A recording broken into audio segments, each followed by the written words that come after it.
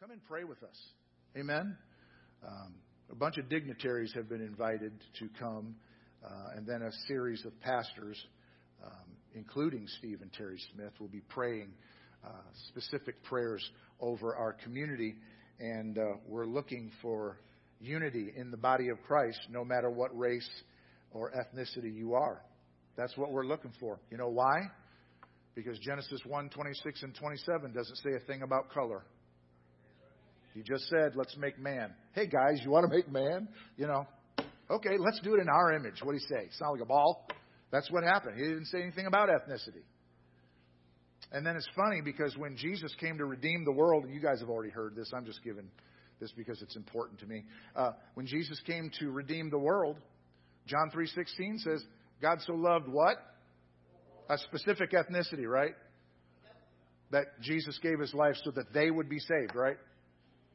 No, it says God so loved the world, the whole thing, the whole ball of wax. So come on out. Did anybody get a chance to watch the Hope Center banquet this past Thursday? We watched it. We had a good time. I was so proud of Lauren and the team. The banquet was fantastic. I didn't know what to expect, but boy, they surpassed my expectations. So if you didn't get an opportunity to watch that, it is on YouTube. And if you didn't get an opportunity to give toward the Hope Center, which is man, this isn't one of those ministries where you get to choose whether or not this is worthy of your dollar. Trust me, this is God's littles. These are God's littles. And He wants them preserved. This is where the body of Christ comes together and focuses their help and their support on ministries like that. Amen? Because if you don't, let's be just frank. We're going to lose littles. They're going to be aborted. But if Lauren and the team, the board, and God have anything to say about it, we're going to keep this going. Amen? Okay. All right. I'm going to go ahead and get right on into this with a story, okay? It was 1984. 1984. I graduated 2 years before that. 1984. And Mick Jones was still awake at 3 a.m. 3 a.m. he was still awake. Insomnia was a constant friend of Mick's in the 80s. And at 3 o'clock in the morning, he was at the piano doing what he always did, working late. The benefit of his insomnia and constantly working late was that it had helped Mick's life to utterly change to where now he could breathe freely a little bit and he had time to write music. You see, just 3 years before, in 1981, Mick and his bandmates had released an all-conquering album simply entitled 4. Now he was on to the next project, an album to be entitled Agent Provocateur. When out of nowhere, inspiration struck Mick. I don't know where it came from, Mick said. I consider it a gift that was sent through me. I think there was something bigger than me behind it. I'd say it was probably written entirely by a higher force. The song was an expression of my tempestuous private life over the last 3 years. It was an emotional time that stirred up a lot of things. Well, with troubles in the band due to the pressure of massive album sales numbering in the millions, having gone through the pain of a divorce, and with what Mick referred to as a Cold War situation with vocalist Lou Gramm, supergroup Foreigner, with the help of about 30 members of the New Jersey Mass Choir, released the album Agent Provocateur at Christmas in 1984, containing the mega hit I want to know what love is. It was number one worldwide, Jones says. And I doubt there are many people who haven't heard it. And that'd be true, because since 1984, that song has been played on more radio stations more times than you can count. And it's appeared in more television shows and movies than you can shake a stick at, both comedy and serious. It was played on the radio all around the world. And I started getting letters from people. Pay attention to this. I started getting letters from people who weren't necessarily fans, but had found comfort in that song at times of suffering and sadness. Everybody took their own meaning from it, and that's all you can hope for as a writer. I want to know what love is. I think this line is particularly interesting. I started getting letters from people who weren't necessarily fans, but had found comfort in that song in times of suffering and sadness. You and me, as Christians, we know what love is. We know what love is. We don't turn to the FM radio dial to find out what love is in times of sadness and suffering. We know what love is. We have what I just referred to mere minutes ago, John 3:16 and 17. To thanks for that. For God so loved the world that He gave His one and only Son, that whoever believes in Him shall not perish, but have eternal life. For God did not send His Son into the world to condemn the world. Now there's a lesson a few preachers and churches and Christians could learn from. God did not send His Son into the world to condemn it.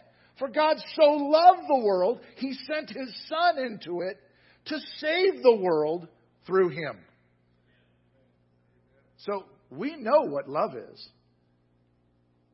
Not only that, we have Genesis 3 and 15 as the very first expression of that love. A prophetic look into the future concerning that love. And I will put enmity between you and the woman, and between your offspring and hers. He will crush your head. I don't know about you, but that should make you all happy. Because the enemy of our souls is in hot pursuit of any and all lives that will relinquish themselves intentionally or accidentally to him, so that he has the express pleasure of dragging them to hell. But God knew, because He had a lamb that was slain before the very foundations of the world. For God so loved the world. He will crush your head, and you will strike His heel. And we have 1 Corinthians 13. If John 3:16 and 17 isn't enough, and Genesis 3 and 15 isn't enough, we've got 1 Corinthians chapter 13. It describes what love looks like, not only for us, now hear me, but through us. The very same love that's produced for us as recipients of the Lord Jesus Christ as Lord and Savior, as recipients and vessels of this Holy Spirit of God, that very same love in 1 Corinthians 13 needs to be a love that we display out because we've been empowered to do so. But 1 Corinthians 13 that's a description of love and its operation. What does love look like in action? See, that's the thing I think sometimes when we're preaching, we tend to say concepts but don't necessarily give, well, how do I live that out though? Yes? You're all afraid to say that. What does it look like in action? What does love look like in a practical sense from a Christian perspective in a world filled with hatred? How is 1 Corinthians 13's love applied? How does that work? Look, it doesn't take a whole lot to figure out. There's a whole lot of division in our nation. Yes, really it is. And what is our job as children of God? Let me ask you this question, and this isn't in my notes, and I'm really afraid how long this is going to take. In light of current circumstances, both socially, ethnically, racially, and politically, what does that have to bear? How does the Great Commission of the Lord Jesus Christ, how does that react in times like this? Are these the dark times when no one gets to work? Because the Bible addresses that. Work now because there's coming days when you're not going to be able to any longer. So is that today? Is that now? How many of you, when you walk out your front door, are facing hatred and malice on a catastrophic scale in your life personally? Raise your hand. Okay, let me just say that the vast majority of you are not experiencing that. Had a couple of hands. So what does that say about you? And the displaying of the John 3:16, the evolution or the appearance of Genesis 3:15 and the 1 Corinthians 13 kind of love expression. What does that have to say to all of the rest of us? It says this: we are not out of business. We are not out of business. God's got a plan. This morning I'd like to speak to you on the subject that I've simply entitled, I Want to Show What Love Is. What does love look like? When we think about loving in a world where there's so much strife, so much hatred, so much violence, so much adversity, so many clashing of ideas and so on and so forth, what does that mean on a daily living level? From the Lord's point of view, let's start where we can take the lead, the model from. We look to Him, we see what He does, what He did, and we look at that and go, okay, that's what He did. That's what love looks like from the throne's perspective. How can I apply that? Let's look at this. From the Lord's point of view, it looks like what happened on the Via Dolorosa. From the Lord's point of view, love looks like what happened at Calvary. From the Lord's point of view, love looks like the 3 days that He spent in a tomb. And love looks like His resurrection and His subsequent ascension. In other words, if you take all of that and put the cherry on top of the fact that He actually came down from heaven to earth in the first place, to experience the Via Dolorosa, to experience Calvary, to experience the death and burial and resurrection, to display this kind of love. If we look at all that, showing what love looks like from you and me, I mean, who here is going to go over to Israel and walk down the road with a cross? Who's going to do that here? Just raise your hand. Nobody? Okay. Seeing that crucifixion is no longer allowed in Israel because the Roman government isn't even there anymore, I don't think anybody's going to go do that. Not questioning the power of God to resurrect you from the dead, I don't think you're going into a grave anytime soon and having Him pop you back up. And that would be pointless anyway because you have no ability to redeem anyone. So who cares, right? So what does all that mean? From God's perspective, how does that translate into you and I loving this world that is so divided right now?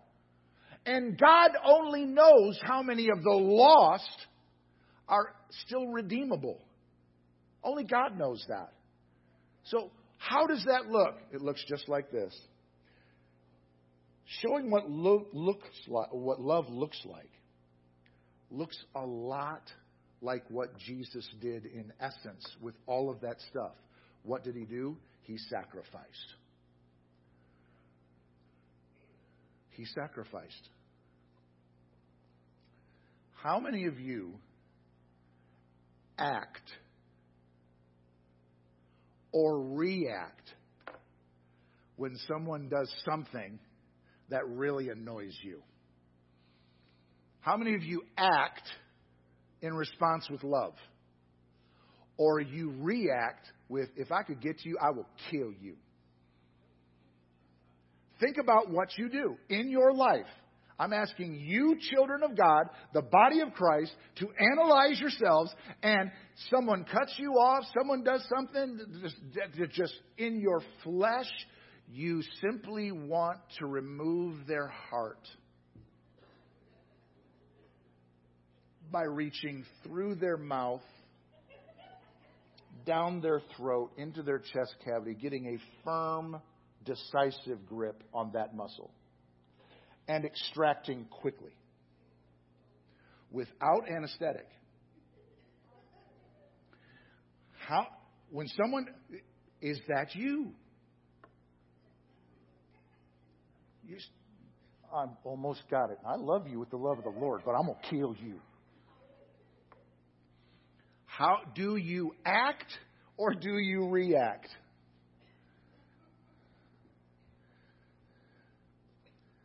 You see, this is where, right here and right now, because can I confess? Remember I told you some weeks ago, I'm a former Catholic. Confession's big. Okay? I'm going to confess to you right now. I win that battle about half the time. You're all like, oh, don't be like that. Don't be like that. We're all just human beings, right? Right. God put me here in this position for His reasons and His reasons alone. He didn't ask my permission. He doesn't care. And He didn't see if I was okay with it. He put me here because God's will put a calling on my life to do this. That's why I'm here. That doesn't make me better or anything different than you. And when sometimes I'm just, bless me, Father, for I have sinned. My last confession was, I don't know. If none of you have ever been Catholic, that is the lead-in that you say in the confessional. Just educating you. I win that battle about 50% of the time. What does that say about me? I got a lot of work to do. Got a lot of work to do. And that work, you know what that work looks like? And this is not in my notes. I'm so far away from my notes right now, it's unbelievable. That looks like the Via Dolorosa. I've got to be willing to walk down that way of suffering. Recognizing the fact that when I get so upset with someone who's done something to upset me, I've got to recognize that is not God. That is the enemy of my soul. That is my carnal man, and I'm allowing those things to rise up and stay alive in my life. So I've got to be willing to acknowledge that and walk down that Via Dolorosa. And once I get to the end of that, if that wasn't bad enough, and let's be honest, folks, if you've ever crucified your own flesh, you know the Via Dolorosa is tough. You know that's a bad thing to have to endure. Well, then you have to understand, if I've come all this way and I recognize that that's not God, I have a decision to make. I'm either going to cut this short and not get on the cross and obey the Lord in killing this thing in me, or I'm going to refuse, keep it alive, nurture it, make sure it's healthy, and disobey God about 50% of the time when someone ticks me off. And allow my flesh and the shadow of the enemy to rise up within me, or I can complete the process and get on that cross, kill that thing that is not God and is thriving in my life at least 50% of the time. And let it die there in obedience to my King. What He did is what we have to do. But we have to acknowledge that. Why am I telling you this on a sermon that I've entitled, I Want to Show What Love Is? Because look, you're either going to show those people that you love them by dying to those things that would show them your hatred, or you're going to miss opportunity to minister the Spirit of God and the love of God, which is what you've been called to do. End of discussion. All power has been given unto me. Therefore, because of that, you guys go. Well, I can't go. I don't like them enough. I hate people.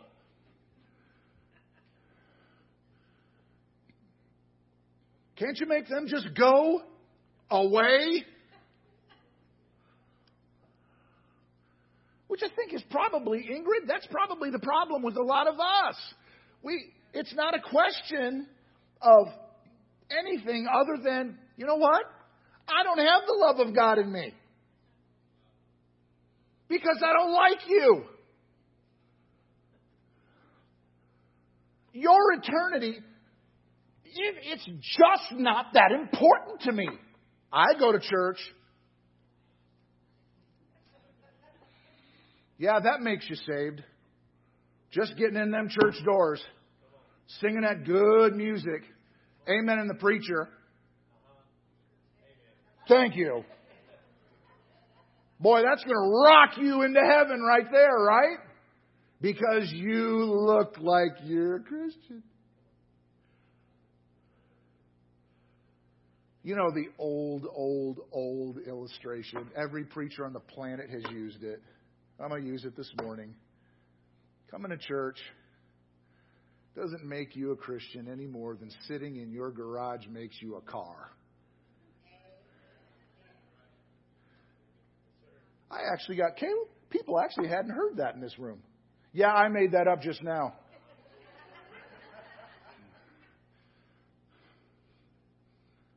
Love is something that takes sacrifice. And I'm not talking about on the end of it where you're actually loving on somebody. I'm talking about long before you ever get there, because let's be honest. Most of us, we don't take the Great Commission very seriously. And the reason we don't take it very seriously is because that love that would compel us to compel them to come in doesn't reside in us. That's where we are. You know what? I am the pastor that I envision is the big bummer. I just want to be blessed, Michael. I know that. I know you want to be blessed.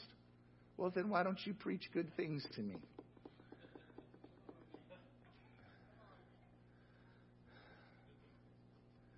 Because in the same way that I'm called to stand right here, you're called to sit right there. That's why. So, from the Lord's position, from the Lord's perspective, those are the things that He did. And once you've walked the Via Dolorosa in your heart, those things that are there, and once you've allowed that cross to be affixed to you, or the vice versa, then you're just going to have to accept the fact that death is a part of your life.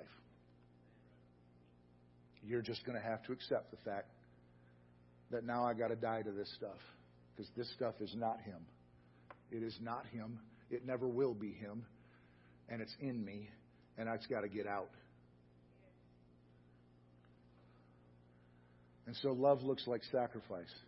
And so before we ever get any good at all at loving the lost, much less those people where you watch on television, you watch them attacking police, you watch them throwing things through windows, you watch them beating up innocents, you watch them burning down buildings. Those are the kinds of people, let's be honest, we love to hate because it's easy. The Bible delineates the lost from the evil. It does.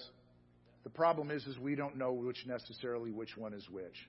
And so we've got to throw our hat into the ring all the way for all of them, whoever we may encounter. We've got to love them with the love of the Lord. And we've got to, whoever it is that we encounter, we've got to love them with the love of the Lord. And I'm going to tell you something, that's not going to be easy to do if you find yourself on the end of malicious speech and name-calling and maybe even threat of violence. That's not going to be easy. But that's the calling by which we are called to. That is the calling that is Jesus Christ. I mean, you want to talk about ultimate retaliation. Let's be perfectly frank. Ultimate retaliation. If anybody had the reason or the reason to be a reason to be annoyed with the people that were harassing him, it was Jesus. He's nailed to a cross and says, well, not nailed, he's pre-nailing. He was actually in court. And he says, don't you think I could call down 10 legions of angels and make this place look like it never existed in history? But you know what the Gospels testify about his appearance in court and so on? He said precious little, if anything, at times. So those are the kinds of things we need to go, man, what in the world am I going to do about this? Because I really don't like those people. I don't like the people I work with. I don't like the people I'm going to school with. I can't stand my liberal college professors. My boss is a total jerk. And boy, that neighbor, that dog of his comes over and does all that business on my yard. I'd like to walk out there. It's a little dog. Punt. And just send him back across the fence line. That would be my wish. That's not my scenario. I made that scenario up. Where I live, if dogs come across onto our yard doing bad stuff, we just shoot them.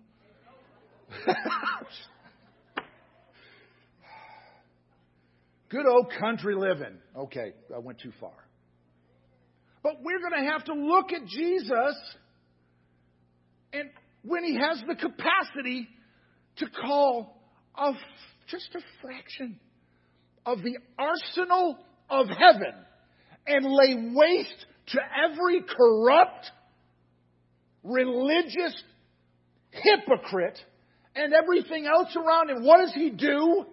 He not only speaks precious little, he sees the long game in redemption of the world throughout all of history until his Father calls an angel to play a note on a trumpet to call his people home, keeps his mouth shut, takes the cross, takes the Via Dolorosa, takes the grave, turns around, walks out victorious 3 days later, and shows us this is what you're supposed to do. But the sacrifice starts way before the arrest in the garden. Okay, obviously, we're not getting to this sermon today. The sacrifice starts so long before. I want you to imagine this. God, I just want you to see this. Imagine way back in Genesis 1, where the Trinity gets together and they get together in a divine huddle and say, let's create man. Let's create man. It's going to be in our image. We're going to make two of them. We're going to make male and female, just like we did with the rest. And, you try to superimpose human logic into that conference, and you can't, because they're divine. We're dirt that He breathed on. So this is the best we've got, right? This is all we've got to work with. But you see what's happening, and it wasn't like in that meeting, as an afterthought, someone goes, well, they're going to screw it up, right? It's going to happen. What are we going to do about that? All right. All three of them lined up. Okay, we got to have a perfect lamb. We got to have a sacrifice that'll make sure and redeem them and everything. All right, who volunteers? God the Father and God the Holy Spirit step back. And Jesus is out there going, I know, that's not how it happened. I know that. But the reality is that's not only not how it happened, it is so not how it happened, because the Bible says that lamb was already prepared for, slain, spilled the blood on the altar of God before the foundations of the world were ever even established. The sacrifice started so much earlier than the arrest in the garden or the Via Dolorosa or the accepting of the whip at the post. It happened countless eons before the sacrifice was made. We have to look at our spirituality in the long game and recognize this. I may not be here yet, but I'm going to get here because He's going to get me here. He's going to make me sacrifice. He's going to get me where I'm going. And what the mercy is, you want to know what grace is all about? Grace, we always think of grace as God forgiving us of our sins. Cool. Let me tell you what grace really is. Grace is His presence before you ever get to a place of conviction and a place to an altar where your heart breaks. Grace is where He's shown up and said, you need to repent of your ways. He warns you of the darkness in your heart. He warns you of the sin that's in your life. He warns you of those actions, those thoughts, and that speech that is not of God. That's where grace starts, long before you ever bow a knee to Him. That's your God. The thing about it is you just don't make a sacrifice like the divine made unless you have every single contingency covered.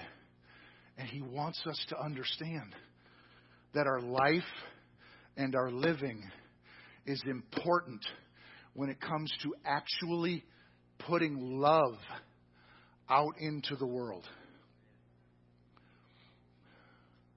I know there's countless God-fearing people out there who, well, in lieu of recent events, are armed to the teeth for the worst. I know it. And there is absolutely nothing wrong with anyone protecting their life, the lives of their loved ones, even the lives of innocent third parties. There is nothing wrong with that. And if there is, I have yet to hear about it. But when we take that road,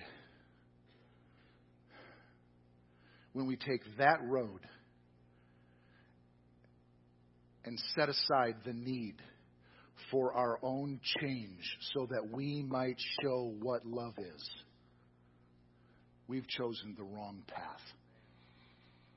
We have categorically chosen the wrong path. People need the Lord. I have told you in weeks gone by, choose a side. Take a stand and choose a side. That is what I meant.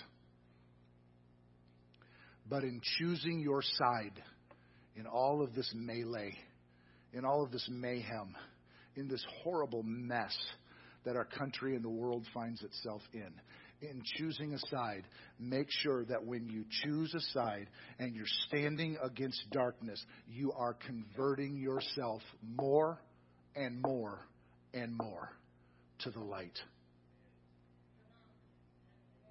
Because there is no room for dim Christianity in this world. Stand with me this morning.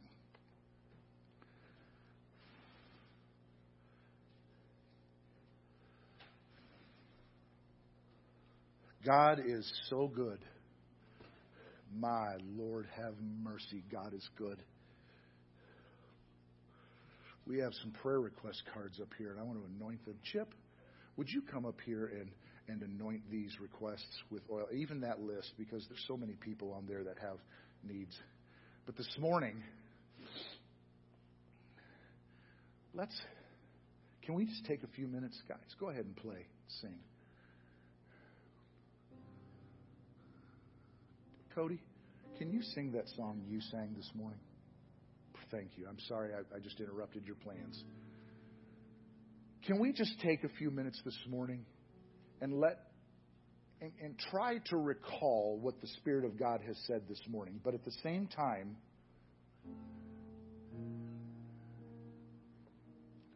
allow the Holy Spirit to speak to our hearts. Because if there's one thing you need to know about me, it's that I am really, really honest about who I am. I'm not going to pretend to be something that I'm not. If I'm a disaster, you're going to know it. Because I know it. God knows it. What's the point in hiding it? How many ever heard that or seen that old George Burns, John Denver film, Oh God? I've used this here before many times as an illustration. John Denver's in the shower. He's in the shower, showering. And George Burns shows up in his bathroom, tells him to come on out. And John Denver says, I'm in the shower. I'm naked. You know, because that's how we operate. You can't see my nakedness. Did everybody pick up on that? I'm not going to let you see my nakedness. And George Burns, playing God, says, you don't think I don't know what you got? So it is absolutely fruitless this morning to try to protect what you got from God. He already knows. And all we're trying to do, guys, listen, look at me. All we're trying to do is get from here to there and trying to bring as many as long with us as we possibly can. It really isn't any more complicated than that. So God knows what you got. Let's just stop for a minute. Let's just close our eyes. Just listen to the Spirit of God. Listen to this song. Sing the Morotobo Kosika Namaranda. Here I lay my burdens down.